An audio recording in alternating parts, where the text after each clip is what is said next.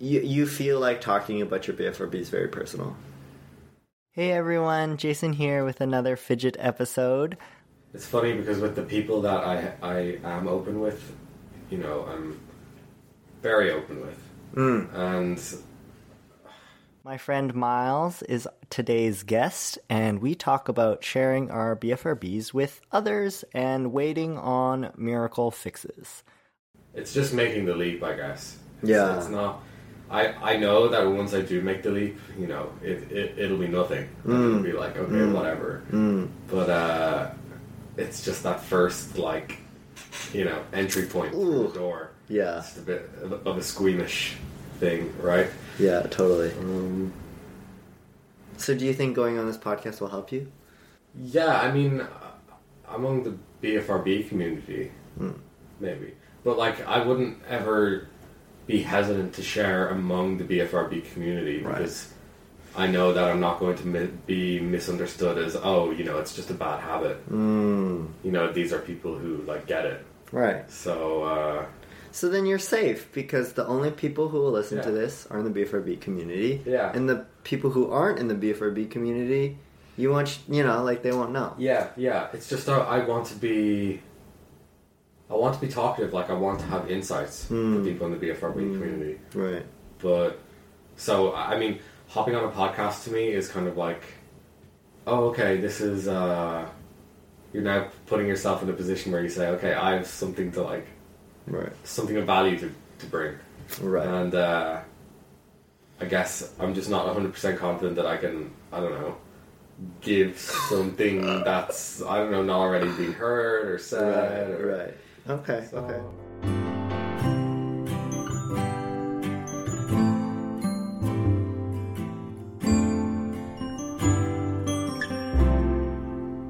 You're listening to Fidget, a BFRB podcast. I mean, you used a word in there that you used the other night, and that's almost the first question that I wanted to ask you about talking about, like, making the leap about talking about your BFRB. And I feel like I had a hard time pinning down for you whether or not you were ashamed of your BFRB. Do you know what I mean? Yeah. Am I ashamed? It's funny because I say I'm not, but every action I do around it would kind of suggest otherwise, you know? I'm not ashamed, you know, like, I can admit it to myself, and I'm very happy to, like, employ techniques to, like, help it, and so, you know, with myself, it's very much, yes, I have this, and, like, I want to stop it, and I think the only really difficulty I have in broadcasting it to the world is that I just fear that people don't really understand it, and they just think it's a bad habit. Right. So I'll be misunderstood almost no matter how hard I try to explain that it's more than a bad habit. Yeah, like, there's a lot of, like, education that comes with it, right? Like, it's almost like I'm not telling people out of convenience, right? Yeah. Like, if I started telling people, oh, this is something I have, then they're like, oh, and then they make assumption. But I'm like, no, don't make that assumption. You know, now it's like, there's, like, so much more work. Yeah. Versus, you know, it's I know, because everybody from time to time does, you know, maybe bite their nails or go at their acne, or maybe if they're stressed they might even pull their hair out from time to time. You know, it's not unheard of. So I would just I think the only reason I'm hesitant to share is because, you know, these are behaviors that aren't, like, it's kind of on a spectrum. So, you know, it's not like I'm doing something that other people don't ever do, like they do. So it's kind of Yeah. Like, I'm trying to judge, you know, will this person just assume that it's another kind of bad habit that, you know, they've done before. So do you wish, like, you could, like, demonstrate to them that it's not just a bad habit? Like, you want... there is something that you want to explain to them, that it's like, no, like, you don't understand. Like, this is much worse than you... Yeah, I guess I'm just not sure how to clearly communicate that. So, whether that's explaining that maybe it has ties to OCD or anxiety or whatever it is, maybe that would help, coming from the kind of mental health point of view, or Right. yeah, I guess I should explore that more. And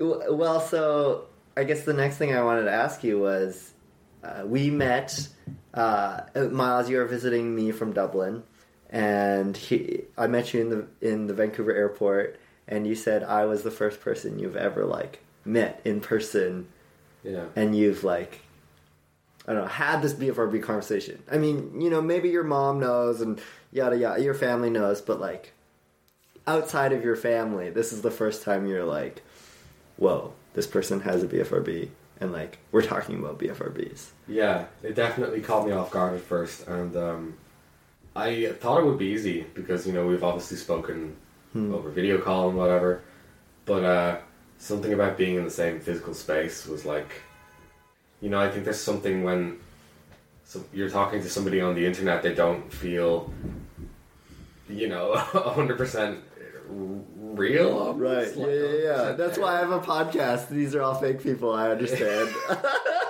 Yeah, and I guess opening up in that way. And I mean, we met another BFRB friend pretty immediately. Shout out to Joyce. Shout out to Joyce.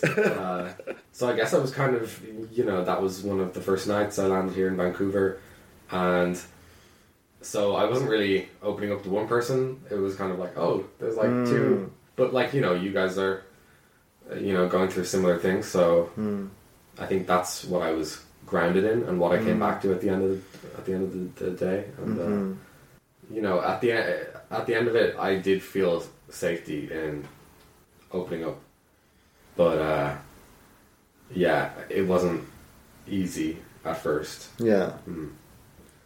And I mean, I don't know, maybe, like, it is weird, because, like, I think we are still kind of removed from your everyday life, right? Like, you're still kind of in vacation mode, being here in Vancouver. So, like, sure, we're, like, a little bit more real than people on the internet, but, like, not that much more real, versus saying, like, back when you're in Dublin. Yeah, I mean, the BFRB community in Dublin, I haven't really met yet. I'm sure they're there, and I'm sure. I think I heard that there was once maybe some support groups going on, but maybe it wasn't getting the numbers. I guess the question I wanted to ask you was, like, well, I think an experience that I had was I used to be so ashamed of my BFRB, and I kind of felt like I was the only person in the world ever doing this, and, like, the first time I met with Adele, basically, was like, oh my goodness, like, I don't know, there was sort of this, like, open of floodgates of, like, holy crap, like, there's just this different experience of, like, interacting with someone who knows this, like, big secret that I spent so much energy in hiding. And it was, like, quite, like, jarring for me to realize, like, how much of my, like, brain space I dedicate to, like, hiding my BFRB in everyday life. Yeah. Like, so I don't know, do you ever, have you noticed that difference in that, like, now you're interacting with me and you're like, oh, like, I already know you have a BFRB, right? Yeah, I think with my BFRB, it would mostly not manifest itself in front of people anyway. So, I mean, there have definitely been times where, yeah, I've felt like, you know, I was in, like, a safer place. I don't know, like, I see, I'm not ashamed of it with myself. So, yeah, I don't really know what I'm saying. Okay, that's okay. Well, so another question is, now, also, you've met some of my other friends who, they don't have a BFRB, per se, like, in the... Yeah. But they also know you, and they met you, and they... I don't know, I kind of introduced you to them as my BFRB friend. Yeah. So I did that at first, but then I, like, backed off on it. I'm like, oh, like, maybe Miles doesn't want me introducing you that way. Yeah, well, I saw how accepting they were of you and of you explaining your BFRB. So I think through that, I didn't feel a problem. You know, I was kind of following in your footsteps in a way, and being like, okay, well, you know, I can see that there's acceptance on their side, and that actually it would make maybe you possibly more accepted for them to see that there's more people in this community that are real.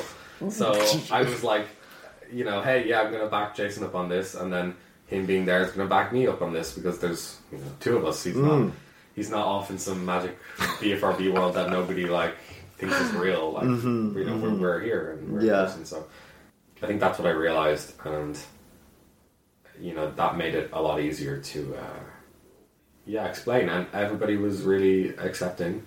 You know, I think something that I found is that like people who don't have a BFRB are almost like bored. Like they like don't care. Like, you know, they're like, why is this such a big deal? But like for me, it's like such a like it's a huge deal. Like it takes so much of my life. It occupies so much of my brain space. Like so much of my day is spent like either engaging in my BFRB, anticipating my BFRB, responding to my BFRB. You know that like. But again, they don't get it. Yeah, it's like boring for them. I think the turning point for a lot of people in their understanding of what a BFRB is when you tell them like how much of your day it takes up. Like, no, this is 2 hours of my day. And that's when it goes from like, oh, you like do this every now and again, to, you know, oh, right, so this is like a problem that you have, and it's like taking up your life. And I think that's kind of the turning point in conversations. And when, again, you tie it into maybe OCD or anxiety, people take it like a little more seriously, I think.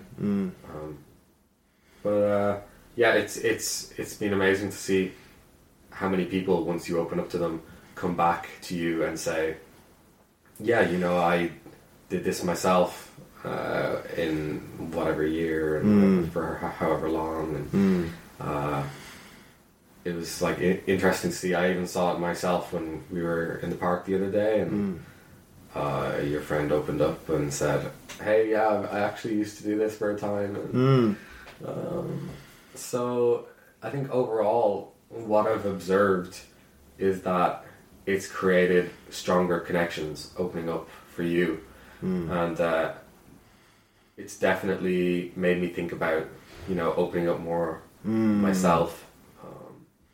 There's clearly a lot of like good relationships to be made, and I think especially when you're vulnerable with people, you know, people love to see that they're being trusted with your sensitive information, and they love that, and they typically eat it up. They typically share back. It's,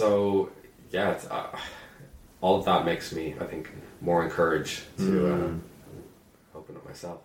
Okay, I'm happy to hear that. You know, I think it's funny. Like for me, I think about how much time and energy I've spent. Like, yes, A, hiding my BFRB, but B, also like overcompensating for the fact that I'm like, oh, I have this weakness, so like let me like try to be really interesting in other respects, right? Like, oh, let me try to like go to a like you know, like learn all these like sports teams that I don't care about. Let me try to like get into like, I don't know, like beer culture in Vancouver. Like, you know, I'm trying to like pick up these facts to like show the world that I'm interesting. Like I try to become interested in things I'm not interested in.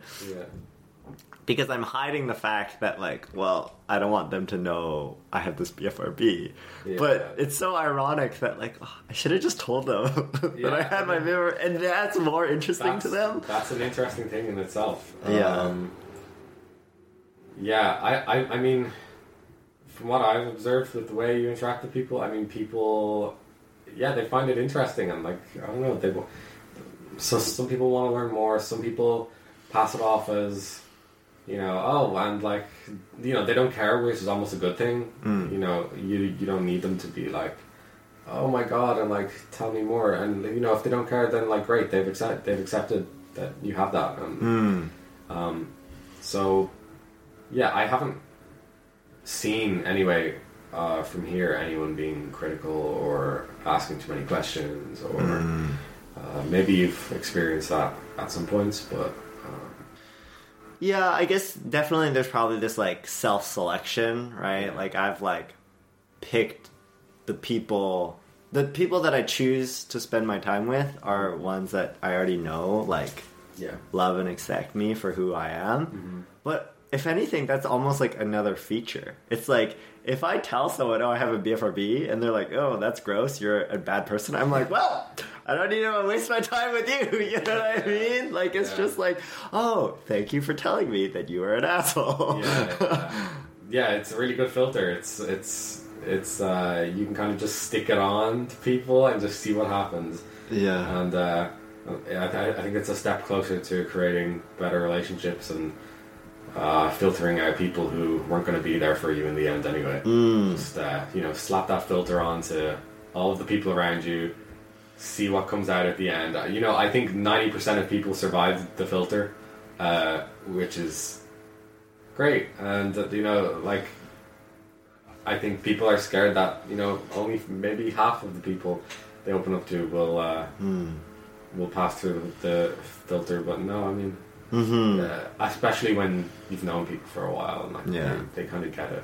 And, you know, I think in the media, I've noticed on social media anyway, there's been definitely more of a focus around things like trichotillomania and other bodily focused repetitive behaviors, because I guess anxiety disorders are just on the rise in general, so they bring with them you know, these BFRBs, right, and things like, you know, the TLC Foundation and all of the surrounding support groups that are I guess making it more acceptable to open up. So hopefully, you know, the community I see you in here in Vancouver is like a community that is soon replicated in other cities. Maybe in Dublin, who knows?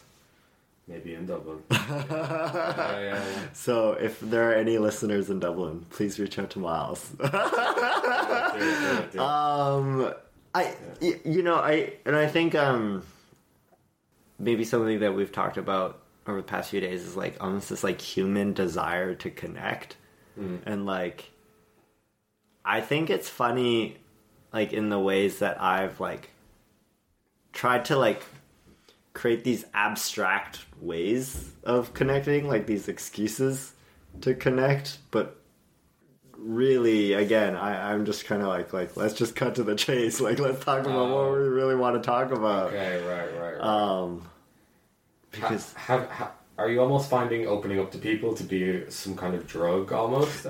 Totally. It's like you feel that acceptance, and you're like, oh, I want to go and get more of it. And I want to, yeah, and it's strange, and I think it's just so like refreshing. Like, it's just so I feel like I can like shed a lot of the like, well, yes, just yesterday we were talking about small talk, right? And it's just like, you know, like you're at this party and you're like talking to some person from like LA or whatever, and you're like, what are we doing here? You know, like, I don't really care about LA. You don't really care about Vancouver or Dublin. Like, where is this conversation going? You know, and I think over the years I've caught myself in so many of these conversations where I'm like, what am I doing here? Like, why am I trying to pretend to like care about this thing? And it's like, it takes so much energy to pretend to care about you. It takes so much energy to like hide who I really am. It takes so much energy to like, you know, and all of that was just draining and exhausting, and it's like, for what? You have to trust that people, you know, want to take the conversation to a deeper level, and I think that takes a bit of practice. But yeah, once you see people responding in a good way, I guess, which you have, it's easier to assume more. And like, you know, people, like, it's not just you or I who doesn't like the whole small talk. I mean, people don't like small talk. You know, they do want to get to you know what's actually going on in their lives, because otherwise, what's the point in just going and talking aimlessly? Yeah. Another thing that I wanted to ask you about was like, I think I'm circling back to how we started this conversation, and you know, this idea of like shame, and like whether or not you are ashamed of your BFRB, and you know, you say you are like accepting of this behavior. And yet, you know, you use language like, oh, I don't know if I want to make this leap. I don't know if I want to, like, explain all of these things. Yeah. And so it's sort of like, you might not call it shame, but it looks a lot like shame. Yeah. I'm wondering, as you have observed me interact with some of my friends, like, are you ashamed of me for having a BFRB? You know what I'm asking? Yeah, I know. It's a different thing accepting it with yourself than like broadcasting it to the world. Like I feel like I can accept it to myself, or accept it with myself, and like again, like what you were saying is like I feel like people don't even care. So it's like, why would I? And it's like, you know, like people can have any kind of issue, and it's rarely like the first thing that would like come up in a conversation. Like if I have any other issue or health problem, it's like I just feel like it's not something like people like want to hear about, because it's like not sad, but it's like, I guess like it is important though. I mean, that's the most important thing, is that like it's something of value, and like people want to hear you talking about like what's important to you. That's fair. And like I kind of forced the conversation into a more like maybe serious zone, and I'm like, I think I'm intimidated to do that. Just a bit, you know, they don't want to really, because you don't want to bum them out. Yeah, I think bringing people into your personal space, I don't like to assume that people are like comfortable with that. I think a lot of people find it easier when it's something they can like relate to, but I guess when it's not something maybe like that's commonly talked about, I just I'm hesitant to say, look at this problem, and like I don't really know what I'm saying, but you know, be in my it's just space. scary. Yes. That's it summed up. It's scary. Yeah. So yeah, what you were saying was like, was I almost like embarrassed to be in a space where you were sharing openly about it? And like, it's more that it's just scary. Yeah, it's just having people in that personal space is like something I've never really toyed with. Or Right. Yeah. So. I had a really close friend just recently, and his mom passed away like pretty suddenly of like a pretty aggressive cancer. Within like a month, 2 months. It's just kind of, do you think that, I mean, this is a tough question, but like, would you want to know like your friend is like going through that situation? Yeah, because you want to be there for people you care about. Yeah. And I think, you know, like, yeah, with you saying that as well, it's like, yeah, it does make you think, like, yeah, of course people would want to hear that you're going through a tough situation with a BFRB or with your mental health. And, yeah, that's a good point, because people want to feel like you, I don't know what I'm saying, I can't, like... Well, I think there's this fear of, like... I think something I struggle with is, like, taking up space. And I know this is something that we've talked about before, but, like... It's like, I'm afraid of asking for help, right? Like, I'm afraid of, like, asking for support, especially... Or, I'm afraid for asking for help, especially what I need help with is so big. And, like, there's no solution for it. I think it's hard. It's like... in me telling you that I have, like, me telling a third person I have a BFRB, it's saying, I have this problem, I know you can't fix it, but I just want you to know, right? And I think that is very intimidating.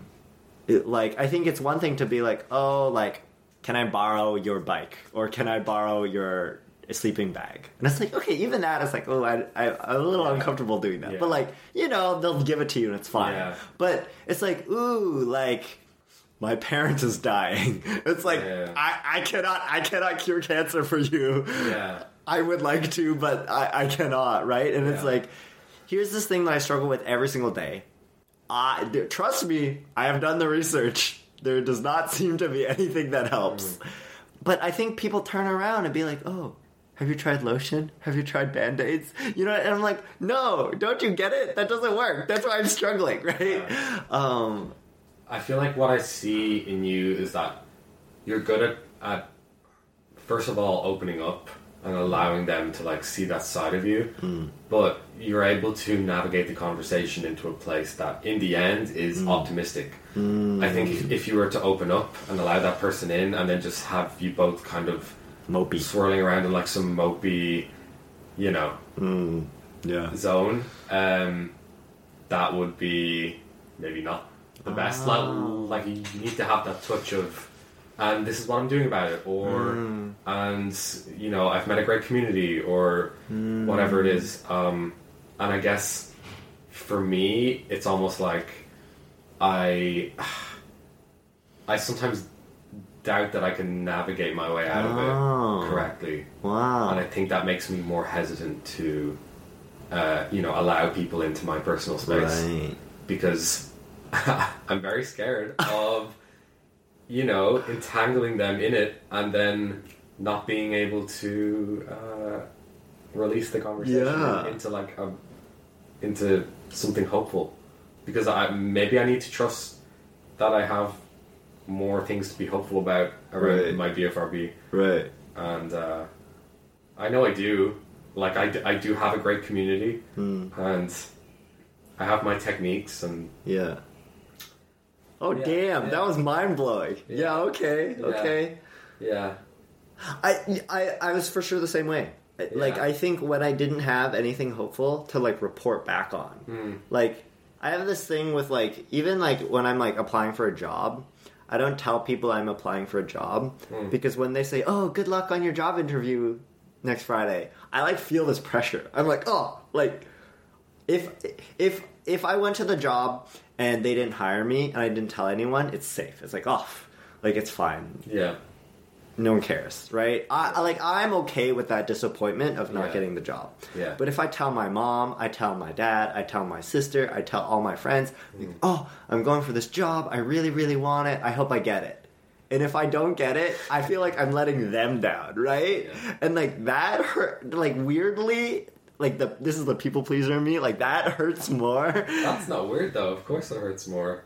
And I think that's where I was with my BFRB for so long. Because it's like, tomorrow I'm starting my pick-free challenge. Tomorrow I'm, like, never picking ever again. Tomorrow I'm, like, buying this new Band-Aid, or I'm buying this new drug and it's going to fix me. And, like, I, like, build it up, and I put all this pressure to, like, succeed, not for me, but for them. Yeah. And then they'll follow up. They're like, hey, how did it go? Did that new Band-Aid work? Did that new fidget toy work? And I'm like, nope, still picking. And then now I have to, like, navigate this extra awkward, like, I'm a bad person, you know? It should have worked. yeah. I'm a bad person, you know? Yeah. Never tell them your next move. But I guess at first that probably added a bit of, like, shame on top of the shame you already had. So, like, you're dealing with maybe shame around your BFRB, and then on top of that, it's like, yeah, I know I said I was going to fix it, and I just can't. So, yeah, I think that's where I think you spoke about, quote unquote, like, dead person goals versus living person goals. And we need to have more living person goals. Yeah.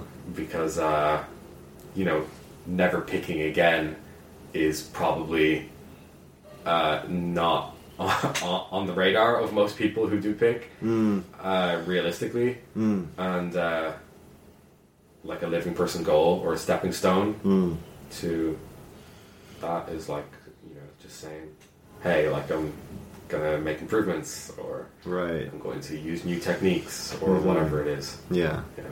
Or like what we talked about yesterday about, like, you know, I kind of asked you this question. Do you think if you had more money, you would be less anxious? Right? And it's like, what an interesting entanglement of, you know, like, is me being richer making me gonna pick less, right? And so, like, what is the solution? Just have infinite money? You know, like, what? Like, Will money solve my BFRB? yeah, totally. I think you would instantly kind of say, no, of course not. Right.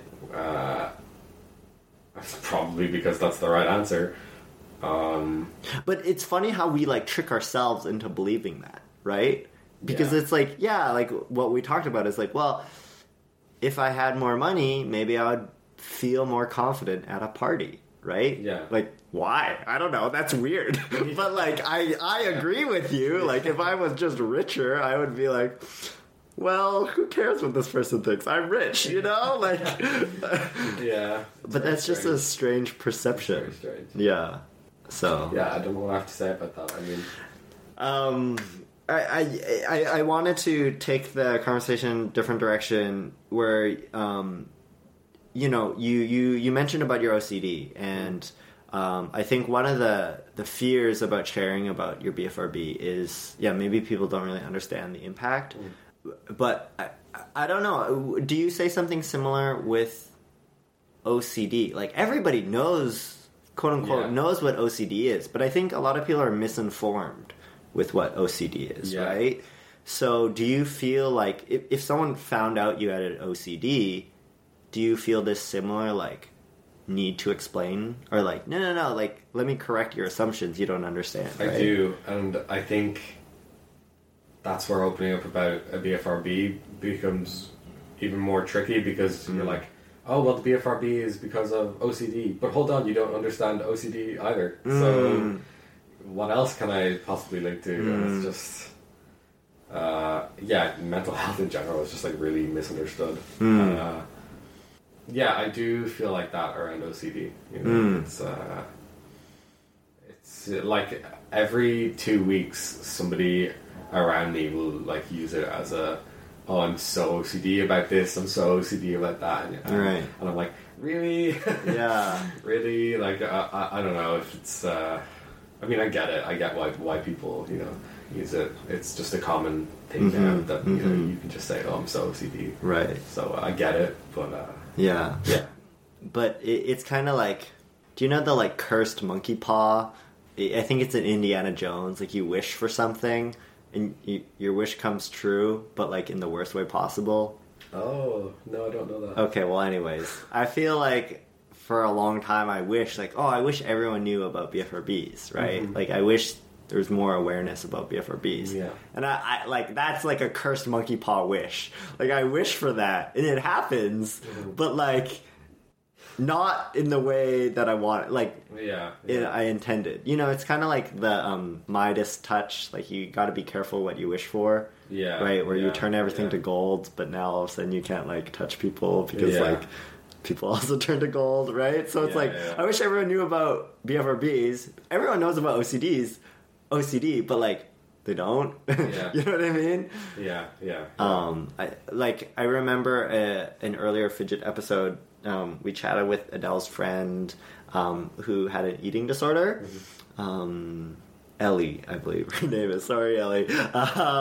But yeah, she talked about I believe it was anorexia, and like, I think anorexia is, like, again, like, quite well known within pop culture. Sure. But it was really hard. I think there is so much like there's cultural associations with what it means to be anorexic, right? Yes. And so now everyone's like, oh, you're anorexic? That must mean you are this. Yeah. And then, so for her, I don't know. This is just me trying to recall the conversation, but I don't think she liked telling people about her disordered eating, just because it just like it came along with a lot of like no, like don't assume this about me, or no, like I need to re-educate you, right? And so with BFRB, it's almost this blank slate of you don't know anything about this, like let me teach you. Yeah, I guess to you it feels like a blank slate. A little bit. Yeah, I guess to me it feels like a blank slate, which people might pile things I don't want them to pile on top of. You know, like it's almost could be a blank slate for them to go, oh well, you know, maybe I don't know anything about this, but sounds weird, so I'm gonna assume like bad things about it. Right. Because like we do, you know, people who have BFRBs don't like the behavior. They see it as almost gross, and when you have that you know opinion about something you're doing yourself, of course you're gonna see that it would be easy for somebody else to put it on you. So I guess blank slate. Yeah, I don't know how I feel about blank slate. Yeah, I feel like the term blank slate kind of refers to like opportunity and new beginnings. But yeah, it really depends on how you like phrase it to the person and how you back it up. Well, I think what you're saying is it's a lot of pressure to do it correctly. Yeah. Right? Like you feel this like ownership, you feel this responsibility to like explain the entirety of the BFRB community to this one like, you know. Yeah, just to explain it in a way that is that people can like accept easily. But it's like almost impossible to do that because it's maybe not commonly talked about. Right. Yeah. Well, I think I've said on the past how much like my mental health journey has like matched my like kind of Asian identity journey, and how like, you know, I think for a long time I used to have a lot of shame about being Asian, and I think there came a lot of like assumptions about me because they see I'm like, I don't know, this like small Asian male, wears glasses, probably good at math, you know, whatever, you know. And I think again I felt like all of these like desires to like no, like don't put me in a box, like it comes down to like owning your own story, right? Or it's like I want to tell you my story, but I want to do it justice, right? I don't want it to just like I think like the Mulan movies have like it's like they were created to be like easily digestible for like American culture, but like it's just a mishmash of like, you know, like you know, it's almost this caricature. Like it's not a real kind of Chinese story. It's just it is this like, you know, McDonald's Panda Express version, you know, of like what it is, but like kind of that's what people want, but like there's like no nuance there, right? And I think it's really hard to do nuance, and so you just give up, right? It's like, oh, like I can't explain this to you properly as to why what you're saying is problematic. Yeah. So I'm just gonna not. Yeah. I guess it's probably a problem for me in other ways too, but I need to feel like 100% prepared before I go into doing something like opening up. And you know, that's like a life skill in general to work on, is just like not having to be so prepared. It took me 9 days to convince you to come on this podcast. And you barely wanted to do it. I know. And no, I think in my head I always knew, you know, it would be for the greater good to just come on and just freaking do it and talk and so in my head it was like I was always going to agree to it, but it was just like that part that was like I don't know, do it. I'm not prepared. Like, I don't know what I'm gonna say, you know. Well, another thing that I wanted to link in here. Well, there's kind of two bits. Like, do you feel this similar need? Do you feel like an Irish ambassador? Like, you know, when you travel a lot and you meet people, do you feel like you need to like correct people's assumptions about Ireland, or like? No, I think if anything, coming across as somebody who's like open about their mental health and is able to be vulnerable is like probably a good characteristic for people to see. So if anything, I think like sharing you know, that I have a BFRB, which is something personal, with someone on the other side of the world is probably like a good representation for where I come from. Yeah, I wouldn't really see it as a possible way to like negatively represent where I come from. You know, it's a good thing. Yeah. Yeah. I guess in general, even outside of your BFRB, like, are you proud to be Irish? Yeah. So, yeah, I am. Okay, cool, nice. Yeah. It's a great country. It's a great country. Yeah. Okay. And is it? I mean, like, I think there are like associations with Ireland that like you like, right? Yeah, I think we're very closed though in Ireland when it comes to talking about mental health. It's got a lot better, I think. But I find being in the States or even being here in Canada that people are a little more willing to maybe open up. I can't tell exactly why the culture is like that in Ireland. I guess we've always been a little closed off. The communities are a bit smaller, and you know, it's always been easier for information to get around, I guess. And, right. Maybe people are like gossiping behind your back. Yeah, I mean, like talking about mental health was like taboo only very recently in Ireland. So yeah, the after effects of that are still like felt without them being seen up front. It's still totally like in the background affecting young people in Ireland. And, even though, you know, in the media it's all like, oh yeah, you know, mental health support this, mental health support that. It's in people's homes and in people's you know, like people's grandparents maybe aren't so accepting still, and other generations, you know, it's definitely improving, but again, it's just this trickle down. And I think, you know, I feel the same in China and Chinese culture. You know, we don't talk about mental health.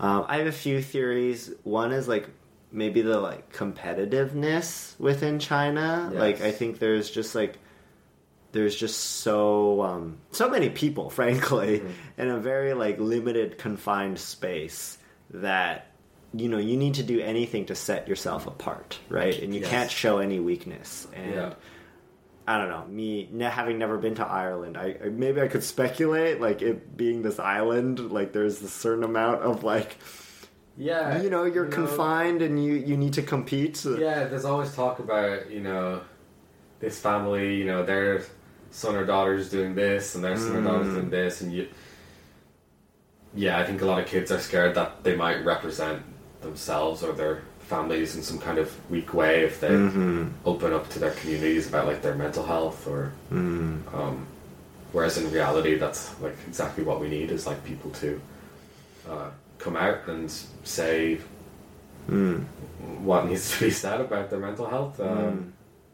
I think people, there's this perception of like coming out with your mental health is like seen as admitting weakness, right? It's like, oh hey, I have this weakness, like but how I want to shift the conversation a bit is like, it's not a weakness, it's actually like a strength. Like it's really hard to do, you know, and like not everyone can do it, right? It's like hard.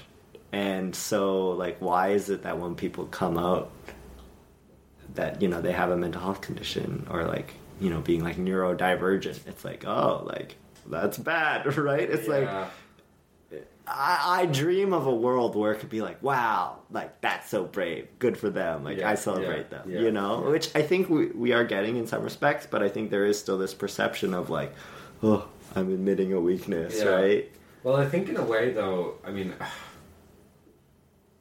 it is important to recognize that, like, you know, these things, they hold us back. They take up our time, whether it be depression, anxiety, BFRBs.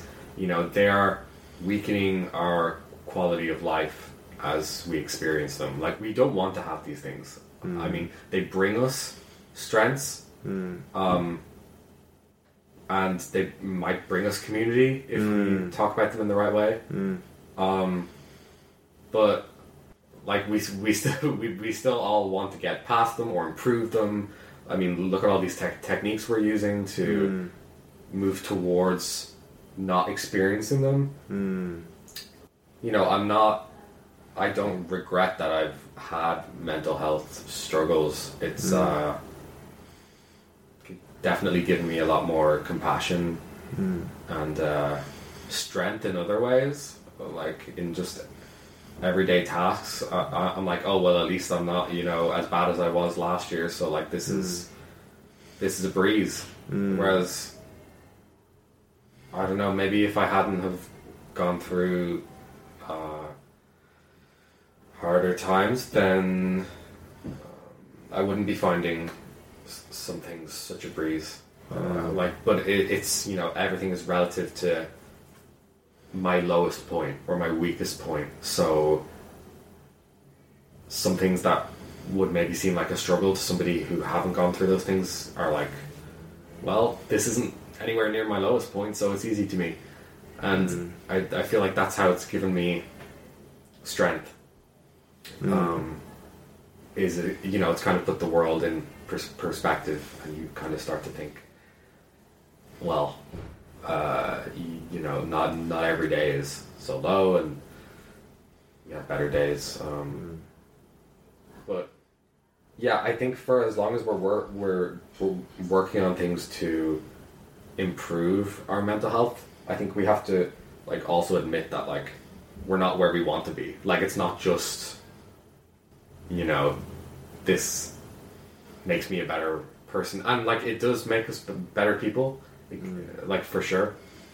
But we're all aiming to right improve. Yeah, I don't know if I. Yeah. Okay. Yeah. That's interesting. I don't know if I exactly agree with you, Sure. And so I would love to ask you further. Like, so you said that people with BFRBs, at the end of the day, they're not happy with the fact they have a BFRB, because we're all still striving to either minimize it or, you know, not have it. And so, like, there is a version of Miles with a BFRB, and there's a different Miles. And I want, yeah. Even if it's like having a BFRB but accepting it, well, that's great, because all that matters is that we accept it. But like accepting it and like not struggling with it, I think are like different things. Right. Like, you can accept it and it still takes up 2 hours in your day. Right. Like, as long as it's taking up 2 hours of your day, like it's taking up 2 hours of your day, like that's not Right. good for. I mean, nobody wants that. Right. But yeah, it's definitely different than Right.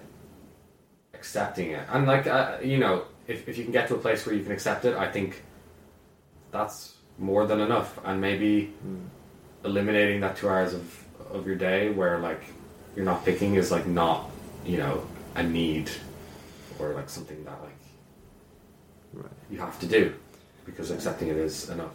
Right. But I guess, like, so we were at this, like, in-person support group the other day, and, you know, I think it was actually Joyce who brought up. She's like, you know, maybe I have this wig, and I just, like, I've accepted that sometimes I need a wig. Yeah. In the same way that she wears glasses. And she's like, I've accepted the fact that I need glasses. You know what I mean? Like, I can't not wear glasses, right? Yeah. And, you know, my BFRB is just going to take up whatever it's going to take up. In the same way that, like, you know, people need to do dishes, right? Yeah. There is a dishwasher. We have found ways to maybe minimize the impact of dishwashers. But, like, there isn't, like, what can we do to, like, at a certain point, like, the I run out of the little pods to go into the dishwasher. Well, what if like I need to go run to the store like once a month to like buy the new pods. Well, what if instead like I got the pods delivered to my house and that, you know, I don't need to go to the store every month. You know, I think there is a certain amount of like designing to like minimize it further and further and further and further. But other people, they're just like, well, I was born in 1940. Dishwashers weren't invented. I don't know when dishwashers were invented. But you know what I mean? It's like, okay, sure. I could have been born 100 years later, and I could have been born in a time where they've like come up with this drug or whatever, or like this miracle fix, this brain surgery. Yeah. But like, I don't, you know? And I think like a big privilege that we often like overlook is the fact that like, you know, like I live in Canada, you live in Ireland, like these are pretty good countries with, you know, maybe there's BFRB, but maybe we're living with BFRBs, but we have also many other benefits, like the moderate climate, you know, the minimal snow, you know, like, sure, maybe I spend an hour picking my skin, but if I lived in Calgary, I would have to spend an hour shoveling my driveway, you know, like, I don't want to do that. So yeah, like, that's why I say I think acceptance is more important than, you know, trying to minimize the behavior. I think for some people they like want to do both at the same time, right? And that's great. Like, you're trying to, you know, both accept it and then also improve. Yeah, it's like you want to minimize the impact. Yeah. And you want to do your best to minimize the impact. Yeah. But I guess what I would inject in there is like, you're not a bad person for being unable to minimize your impact. Oh, yeah, of course. Right. Yeah, and I think that's where the acceptance is. That's where the acceptance lives. Because I think for a while, I thought, because I am doing this, I am bad because I see other people who aren't doing it. Why can't I be like them, right? You know what I mean? Like, I think I was, like, comparing my experience to someone else's experience in the same way that, like, I hate that I have to wear glasses, and I hate that I need braces. Other people don't. It's like, well, okay, but they're, you know, off struggling with their own things. And I think where thinking gets dangerous is like, oh, but it's so easy for them, right? Or it's like, I want to wave this magic wand and for it to go away. I guess, like, nobody wants to look at somebody who's, like, fully accepting and, you know, maybe doesn't feel like they have to make improvements around their BFRB behavior and then feel like themselves, like, ashamed because they're, like, trying to, like, improve it. Like, I feel like you should be allowed to, like, try to improve the behavior while also being, like, I fully accept that I have it. I'm just trying to have it take up less time in my day. Right. Like, I'm trying to, like, you know. Yeah. Like, that's different than right being okay with it. Yeah. Like, we're okay with it. It's just right. We don't want it to. I guess I wonder. Can I think of an analogy or something? I guess. Well, in my mind, I'm imagining like going to the gym. Right? It's like, sure, I would like to be stronger. I would like to, like, you know, bench more weight or whatever. Sure. It's annoying that, like, over time the muscles decay, right? Yeah. And like if I don't keep up the going to the gymness, I won't be able to like lift as much. So there's that. But then also I think there's this element of acceptance of like, well, realistically my body limit is, with my body type, I can lift this much. And how much effort am I willing to put in to improve that much more? Right? Like to get another like 10 kilograms of weight. Right? Like I would need to go to the gym like maybe I'm going to the gym like 2 days a week. Now I have to go like 4 days a week. You know, like what am I sacrificing in order to lift that much more? And for what? It's like, well, I am healthy right now. I am at a point where I like, you know, I'm not weak by any means. So it's like, it's okay. I've accepted the fact that I cannot like lift that much more. And so maybe that's where I'm at with my BFRB. Like I tell people like I I'm at this point where it's like I've minimized it to a reasonable amount. You know, it's not at 0. Well, Ellen from Habit Aware, she's like, I'm not at 100% pull free, but I'm at a rock solid 95, right? And it's like, that's great. Yeah. And it's like, how much more effort would she need to put in to go from a 95 to a 96 to a 97 to a 98, right? Yeah. I guess my way of thinking is like I believe there are more advances to be made with BFRBs. Like whether that comes through research or whatever it be. I don't think we're done, or I don't think I'm done in making my day like more enjoyable, Right. from day to day. Like I don't think, like I see there being a future where we understand, or at least I hope for a future where we can, like I see like an end goal, which is like most people can be like effectively treated.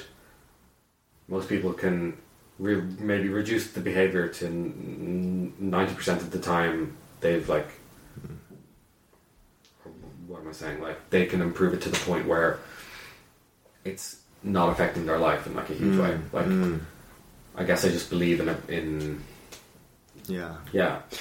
And fair enough. You know, you've talked to me about the precision medicine stuff that's going on in research. Yeah. I guess my question for you is, have you done everything that you could do to minimize it? And are you just now waiting for the, like, precision medicine to kick in? Or is it that, like, well, I'm not going to do everything that I'm going to do because one day they're going to invent something and then I'll just do that, right? Well, it's kind of like this thing of like we see, you know, maybe like a doctor smokes, or like they do things that they know aren't healthy. But at the same time, wouldn't that doctor love for there to be like a cure for lung cancer? Or like, I don't know if that's like the right way to phrase it, but like, because in this scenario, the doctor wants to keep smoking. The doctor wants to keep smoking without the consequence of lung cancer. Is that what you're saying? I don't know. That's probably just like a bad. Okay, I guess this is what I'm saying. This is what I'm saying. It's like, let's say, okay, I live in Vancouver. You live in Dublin. Yes. And it's like, okay, I want to visit Miles. I could start walking. It'd be a long way, you know? And I'd have to swim the Atlantic. Yeah. Am I gonna, like, be like, well, it's gonna be a really long road. I'm gonna start walking, though. Or am I gonna sit in Vancouver and be like, I'm just gonna wait for them to invent a teleporter? I know, of course you're gonna start walking. Right. And that's what I do, like, coping techniques or whatever it is. Right. So I'm, like, advancing towards the goal that like science is probably advancing faster towards. But at least like I'm helping myself like in this moment. Right. Because until that point, and you know that point may not even come in our lifetimes. We don't know. Right. It's unpredictable. It's unreliable. You can't you can't rely that there's going to be some magic bullet Right. in the next, short while. So until then, and I'm not, it like, when has there ever been some magic bullet in mental health that like completely solves the problem? Like never. Yeah. And if there ever was, it would have like huge side effects. And it would probably sedate a person to the point where they couldn't live anyway. So, yeah. And so this is what I'm saying, is in this Vancouver to Dublin scenario, I'm at this point where I don't think I'm walking. Like, I don't think I'm like, I'm not trying to reach this distant future goal. Right. It's like, no, well, I'm in Vancouver right now. I know Miles is in Dublin. I've accepted the fact that I'll never get to Dublin, you know? Yeah. I am just gonna be in Vancouver, and I've just accepted the fact that I will never see Dublin, and that's not a bad thing, you know? Like, it's like, I don't need to walk towards Dublin, and I'm not waiting for them to magically invent a teleporter or a supersonic jet or whatever. You know, if that never happens, that is okay. You know? I am going to stay in Vancouver. Sometimes it rains a little bit more than I want. Sometimes, you know, it gets a little hot. Sometimes there are forest fires. But, like, that is okay. I have chosen Vancouver as my home. I've chosen to pick a little bit, and that is okay. I think that's where we differ, and I'm not sure if... Like, I don't think I've made my mind up on whether I should go down the, like, the route of, like, not walking. Because walking in itself, does it bring shame? Like, trying to make it better for me, like, I feel that's just like, okay, like, I don't like this behavior I'm doing. Like, it's very natural to just be like, I don't want to do it. And, like, so you're gonna, like, you know. But I think, and this is where the living person goal comes in, is I've made this. I acknowledge I could start walking to Dublin. Yeah. I could, you know, put more energy into, like, buying more fidgets and, you know, like, blah, blah, blah, blah, blah, and I could, like, be exercising more, eating better. Yeah. I could, or instead, this is good enough, and I would rather use that energy towards, like, learning to play the piano, right? Yeah. Like, I think I've made this decision where I'm at is good enough, and, like, I can for sure see I could put more energy into making my BFRB better. Yeah. I get that. Yeah. But, like, honestly, not worth the effort. Yeah. I guess for me, like, I think of that analogy, it's like, it's like shoot for Mars and you'll hit the moon. Right. And for me, like, it's not about making it to Dublin from Vancouver, it's about, like, well, maybe I'll land in New York, like, that's pretty cool. And, like, maybe you see New York as, like, a nicer place to be than Vancouver. Right. And you're like, wouldn't it be cool if I was there, though? You know? Right. And, like, it's not about, like, getting to a goal where I'm not picking. It's just about, like, constantly looking, chipping away at it to... Okay. And I know that will, like, maybe for some people that's like, it'll discourage you because you're not reaching an end goal, but I think you have to go into it knowing that you're, like, not going to reach an end to your picking or your pulling, but it's more about, like, I want to be in a better place with my picking or pulling. And I guess that's where we differ, because for me, like, I see it worth being the effort to, like, you also see it worth being. Well, I you know, and I think it's not... I feel like my BFRB is, like, leaps and bounds better than it was a year ago. Yeah.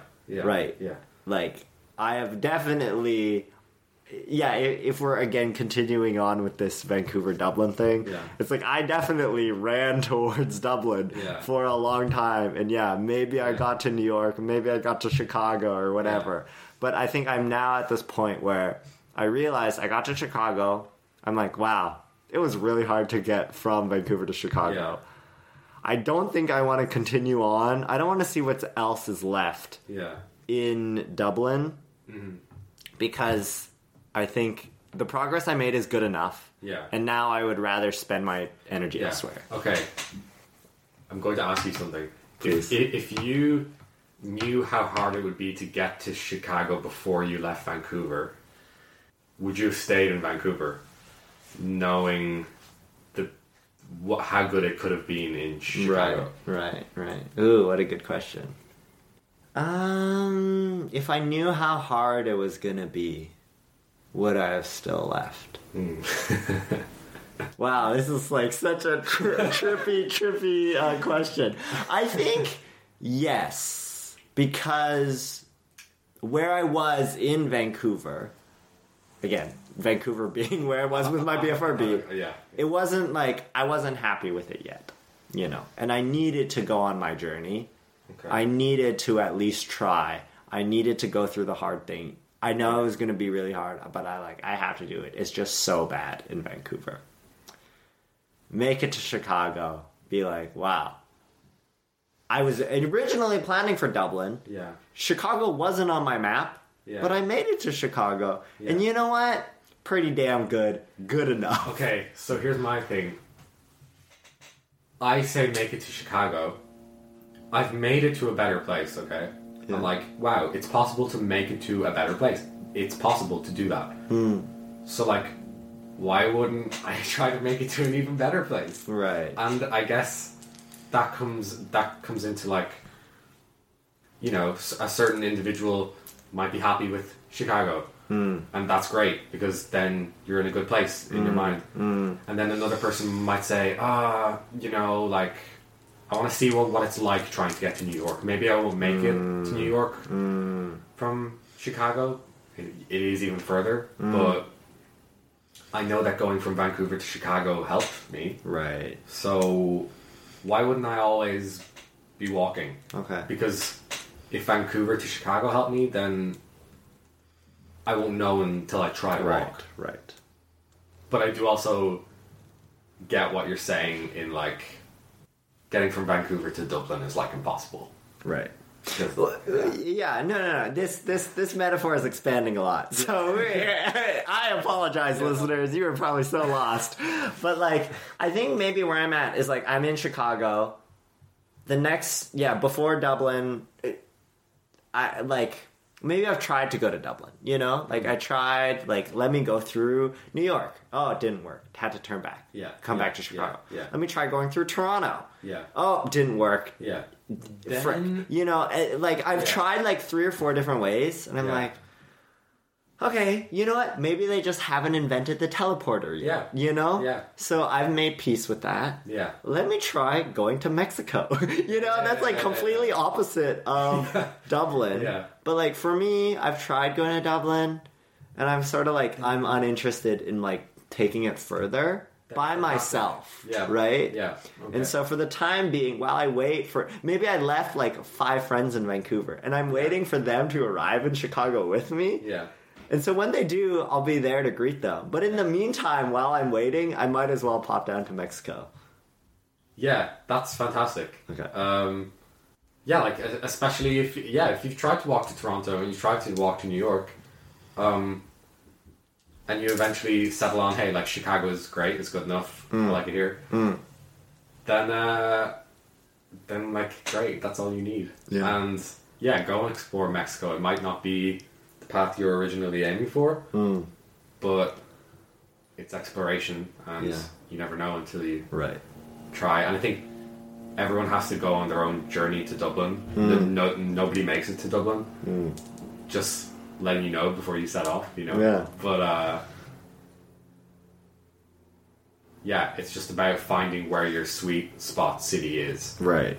You know, Right. it's, and then knowing that. I guess I always have this hope that like I can make it to another city. Right. But that's just me being maybe too ambitious about it, or like. Well, and I think the irony, or not the irony, like some people start in Dublin, right? Like some people start without a BFRB. Yeah. You know, Okay. but they don't want to be in Dublin. They want to go to Barcelona, right? You know what I mean? Like they want to go to Istanbul, and it's like, frick, I spent all of my life, like all of my energy to try to get to Dublin. You were born into Dublin. You don't even want to be in Dublin. You want to, you know, like it's so, what the heck? Yeah, we're on different planes or Totally. on different Yeah. trails. Yeah. Yeah. Okay. But I do like that city Okay. thing. Maybe that's our episode, Miles. Okay.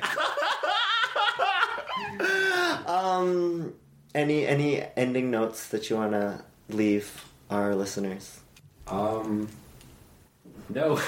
Great. Amazing. I think everything has kind of been, I think we've really got a good chunk of what we wanted to say. Amazing. Okay, well, thank you so much for visiting, Miles. Please come back anytime. Thank you for having me, Jason. Of course. Thank you. I hope you enjoyed our episode. We didn't talk about it at all, but you should definitely check out Miles' beautiful photography on Instagram at MilesDonePhoto. And there's a few pics up there from his time on the West Coast. And if you'd like to compare navigation notes about your BFRB journey, you can connect with me at Fidget Podcast on Instagram, or you can email me at fidgetpodcast@gmail.com. In addition to the podcast, I make short BFRB videos and host a free monthly support group. I hope to see you there. And as always, I want to thank Cheyenne for our logo, Thomas for our theme music, and until next time, stay tuned.